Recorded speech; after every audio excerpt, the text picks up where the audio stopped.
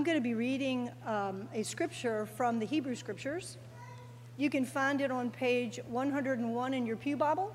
It's in your bulletin, or you can just listen. I'll be reading from Exodus chapter 34, verses 29 to 32. Moses came down from Mount Sinai. As he came down from the mountain with the 2 tablets of the covenant in his hand, Moses did not know that the skin of his face shone, because he had been talking with God. When Aaron and all the Israelites saw Moses, the skin of his face was shining, and they were afraid to come near him.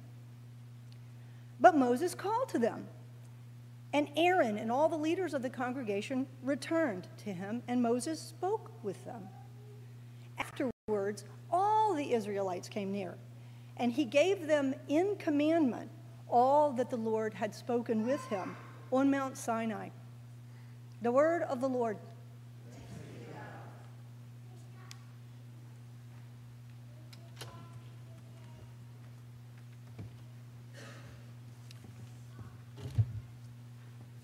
We've been spending time in the Gospel of Mark in the last few weeks, but more toward the very beginning. We've been spending time in chapter 1. We're going to jump today on Transfiguration Sunday to Mark's version of that famous story. Transfiguration Sunday is the Sunday before we enter into the season of Lent, which begins this Wednesday, February 14th, aka Valentine's Day at 7:30 p.m. You're all invited to be part of that special service where we experience scripture and music and the imposition of ashes.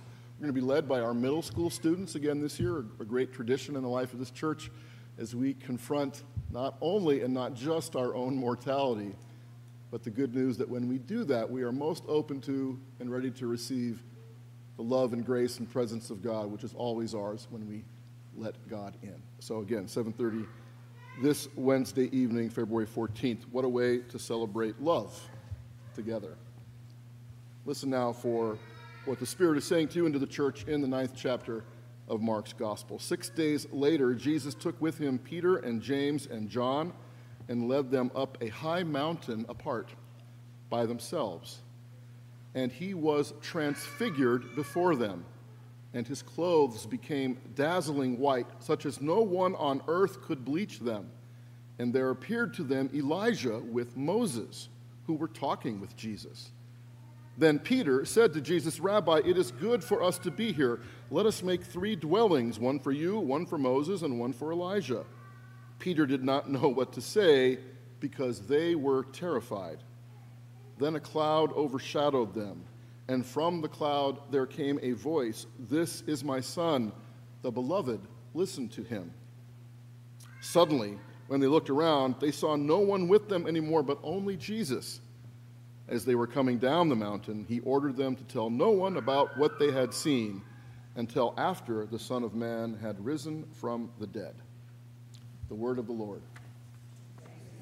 Would you pray with me?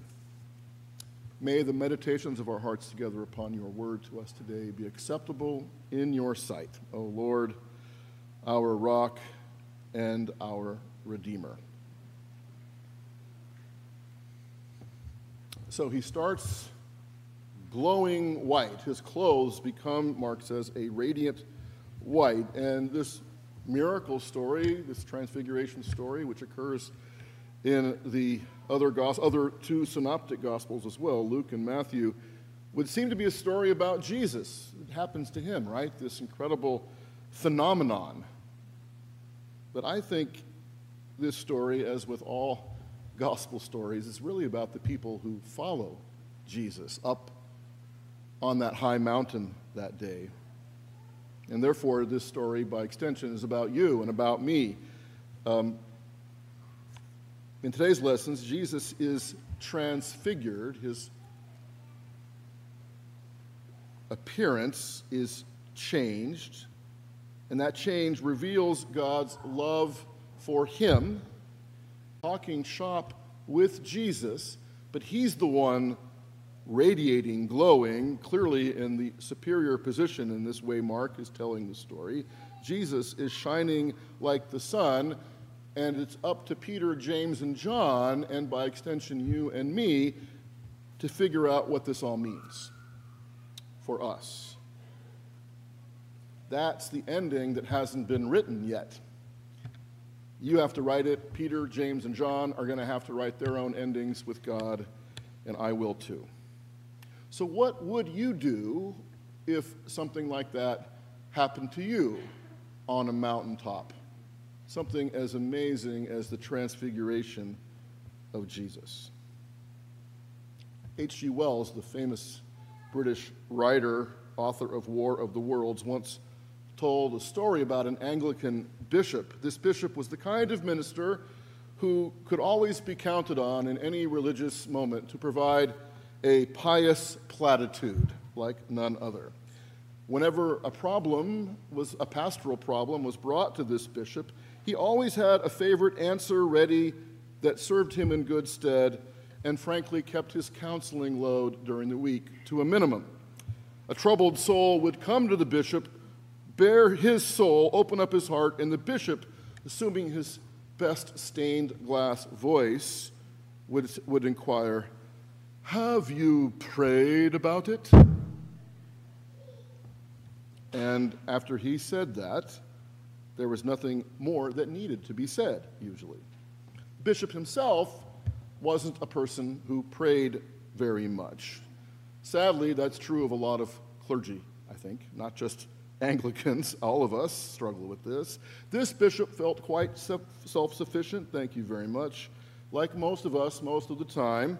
But one day, like it does to all of us, life tumbled in on this bishop, and he found himself overwhelmed, at a loss for what to do and where to turn. So it occurred to him that maybe, just maybe, this was the one time he should take his own advice, pray about it. So late one Saturday afternoon, the bishop entered the cathedral. He knelt down and folded his hands before the altar, and he couldn't help thinking as he did how childlike this seemed, how embarrassing that the minister with all the answers needed help, and he was glad, he thought to himself, that the sanctuary was empty.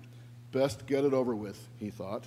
So, kneeling there, hands folded, the bishop began to pray, "Oh God," and suddenly there was a voice, crisp, businesslike. "Well, what is it?" The next morning, when the worshipers came for Sunday services, they found their bishop sprawled face down before the altar. They turned him over, and he was dead. Lines of horror etched upon his face. The good bishop had advised others to approach God in prayer, but when he found himself face to face with the Almighty, it scared him to death, literally. Maybe you've heard the old adage that sharks only grow as large as their surroundings will allow. Turns out that's wrong. As a genus, sharks are very adaptive, but there are actually over 500 different species of shark, which gives us the impression that each one of them is adapting individually to its surroundings. Not so. If you have a small aquarium in your living room, which I'd like to have, but it gets vetoed every time I bring it up, I would not advise placing a baby whale shark in there. She will not adapt to her environment that quickly. She is going to grow up to 60 feet in length. But you can place a dwarf lantern shark in your home aquarium. Fully grown, he will be only 8 inches long. 500 different species. Unlike sharks, though, as a species, we humans are very and highly adaptive. If we are challenged to live heroic, risk-taking, loving, serving, justice-seeking lives for Christ, to love more fully, to give more riskily, to empty ourselves over and over again like Jesus did, so that we will be filled over and over again like Jesus was, you and I, each of us, has that capability. Left unchallenged, however, most of us stay kind of where we are, kind of with a stunted understanding of and commitment to faith, a nodding acquaintance with God, who wants to love us, wants to transform us, wants to make possible for us the abundant life we were born to live.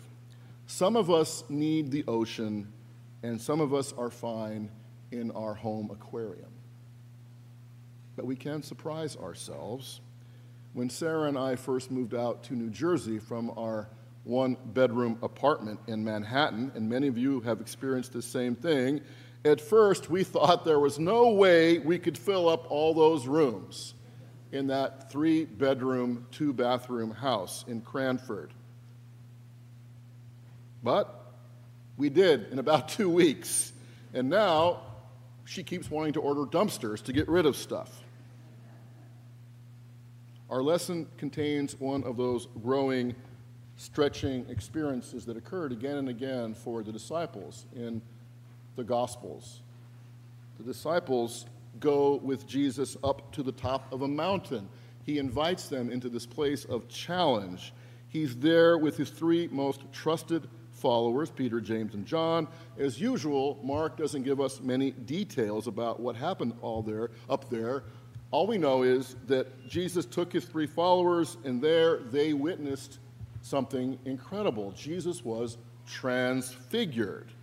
But what does that really mean? Well, it means he was changed.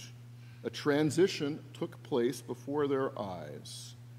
It means that they saw in him, in that moment, the glory of God. The disciples saw the glory, and in it they saw their future in a way they had never seen it before. And that's about the best, I think, that anybody can define what they experienced. Right before their eyes, Mark tells us that Jesus was elevated to an even higher plateau.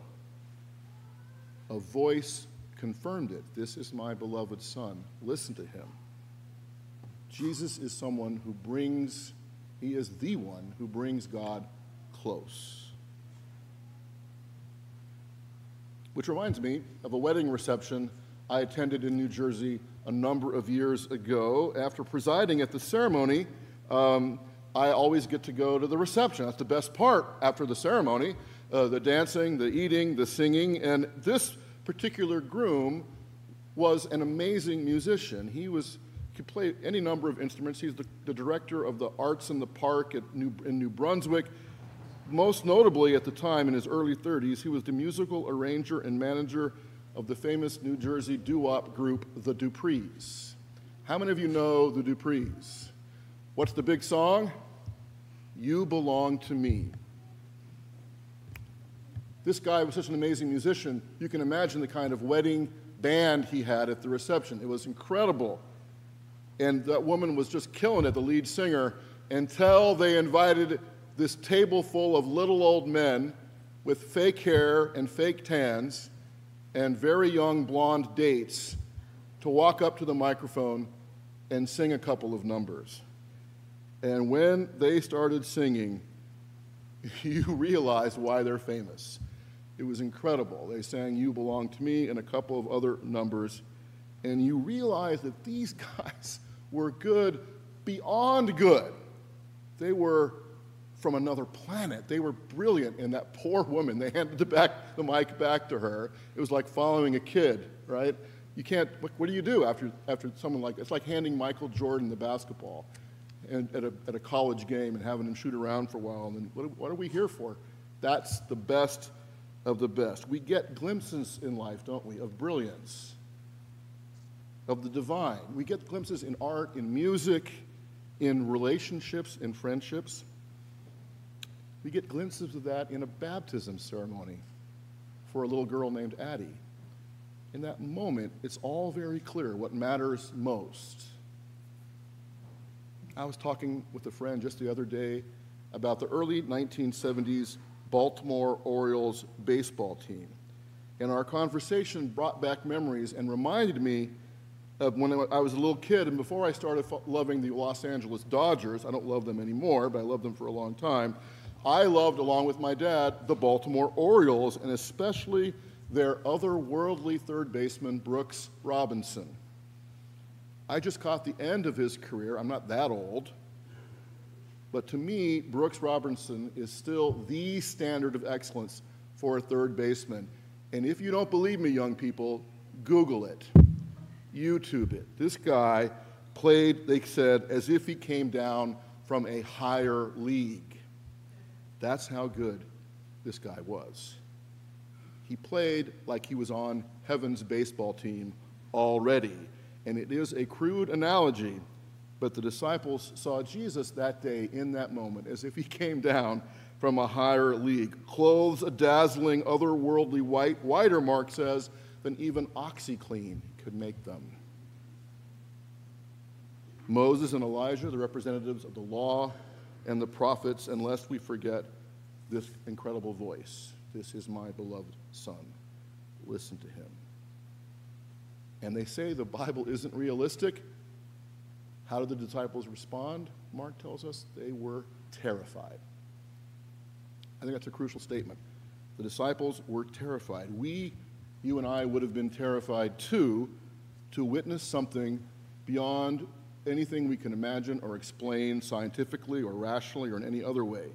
We hear about people experiencing strange phenomena, near-death experiences, out-of-body experiences, but for the most part, for most of us, these things don't happen. So we're a little suspicious. We're post-Enlightenment people. I want to test it. I want it proven to me. We're suspicious when we hear reports of amazing things happening to other people, and we think there must be a rational explanation. We're suspicious when people seem a little too ready to see a ghost in their house, or Bigfoot, or talk to their great-great-great-great-aunt Gertrude, or when they say they died and came back to life, or realized while doing yoga that in a past life they were Alexander the Great or Marie Antoinette. I love the line in Bull Durham, the movie, by the way, when Kevin Costner asks, why is it that when people discover they lived past lives, they're always famous, not just Joe Schmo? There is a realism in this miraculous transfiguration story, isn't there? On the human side of it, it's quite realistic, this gospel story. It always is. Mark, the author, wants us to trust and believe that Jesus is God's Son, God's presence, to understand and accept and celebrate that very presence and love that our God is here right now with us, and that's why he's glowing, and the disciples don't get it. They never do. They don't fall on their knees and start worshiping. They don't understand what they're seeing. They react like anybody would. That's the genius of this gospel literature. They are terrified, Mark says. They're dealing with something outside their ability to control or predict. Peter babbles something about making booths or dwelling places to try to capture the moment like Kodak, but in an instant, the moment is gone. And only Jesus is standing there again with them. And yet, Mark is saying to us that Jesus is Lord and is present as God's Son to these guys, these regular human beings, even though they don't get it. Jesus loves them, calls them. He's going to give them everything that they're going to need, even though they don't get it. Jesus reveals himself to them anyway, loves them anyway, even though, like us, they don't get it. And of course, some 2,000 years later, we would be suspicious of Peter, James, and John's report, except for the way it affected their lives, the evidence that we do have, their experience, as well as many other experiences they had with Jesus, transfigured them radically as well. So you and I can easily dismiss or spiritualize this miracle story, this transfiguration story, all we want, but it was apparently quite real to James, John, and Peter. We know that because it changed them. That's how you know God really is present in Jesus Christ, in the evidence of change in his followers. That's how you and I evaluate the truth of the gospel claim. The evidence we can see is the difference that it makes. Here was Christ in all his glory. Here was someone whose life shone with a beauty and an integrity and a dignity that they had never experienced, these guys, that they didn't even know was possible. Here was someone whose dazzling robes showed his holiness, radiated his divinity, his holiness and uniqueness, while these guys, like us, were just ordinary mortals, regular people who come face to face on that mountain with their limitations, their humanness, their lack of complete understanding or power or control at precisely the same moment that they come face to face with God. That's the secret. That's the secret, by the way, of Ash Wednesday, when we have the ashes imposed on our foreheads. When we come face to face with our limitations, we're going to come face to face to God, who's going to be right there to reassure us that we are never alone. Never. And that's the good news for Addie, for you, and for me this morning. That gospel good news is going to lead us all the way into Lent and through those 6 weeks to Easter Sunday morning. We meet God, this story tells us. We see God's glory most clearly and personally when we are confronted with our own humanness. When we're ready, therefore, to become partners with the God who loves us and wants to be in relationship with us, the God who's ready even to die for us to make that relationship possible now and forever. So I'll conclude with the quote that begins our bulletin this morning from Nadia Boltz-Weber. I think, she writes, in the Transfiguration, Jesus collapses any meaningful distinction between lofty mountains and dusty valleys. Jesus has made low even the mount of his own transfiguration to be with us. You need not reach for glory, because holiness has come to dwell with us, even in the valley of our shadows. Thanks be to God. Amen.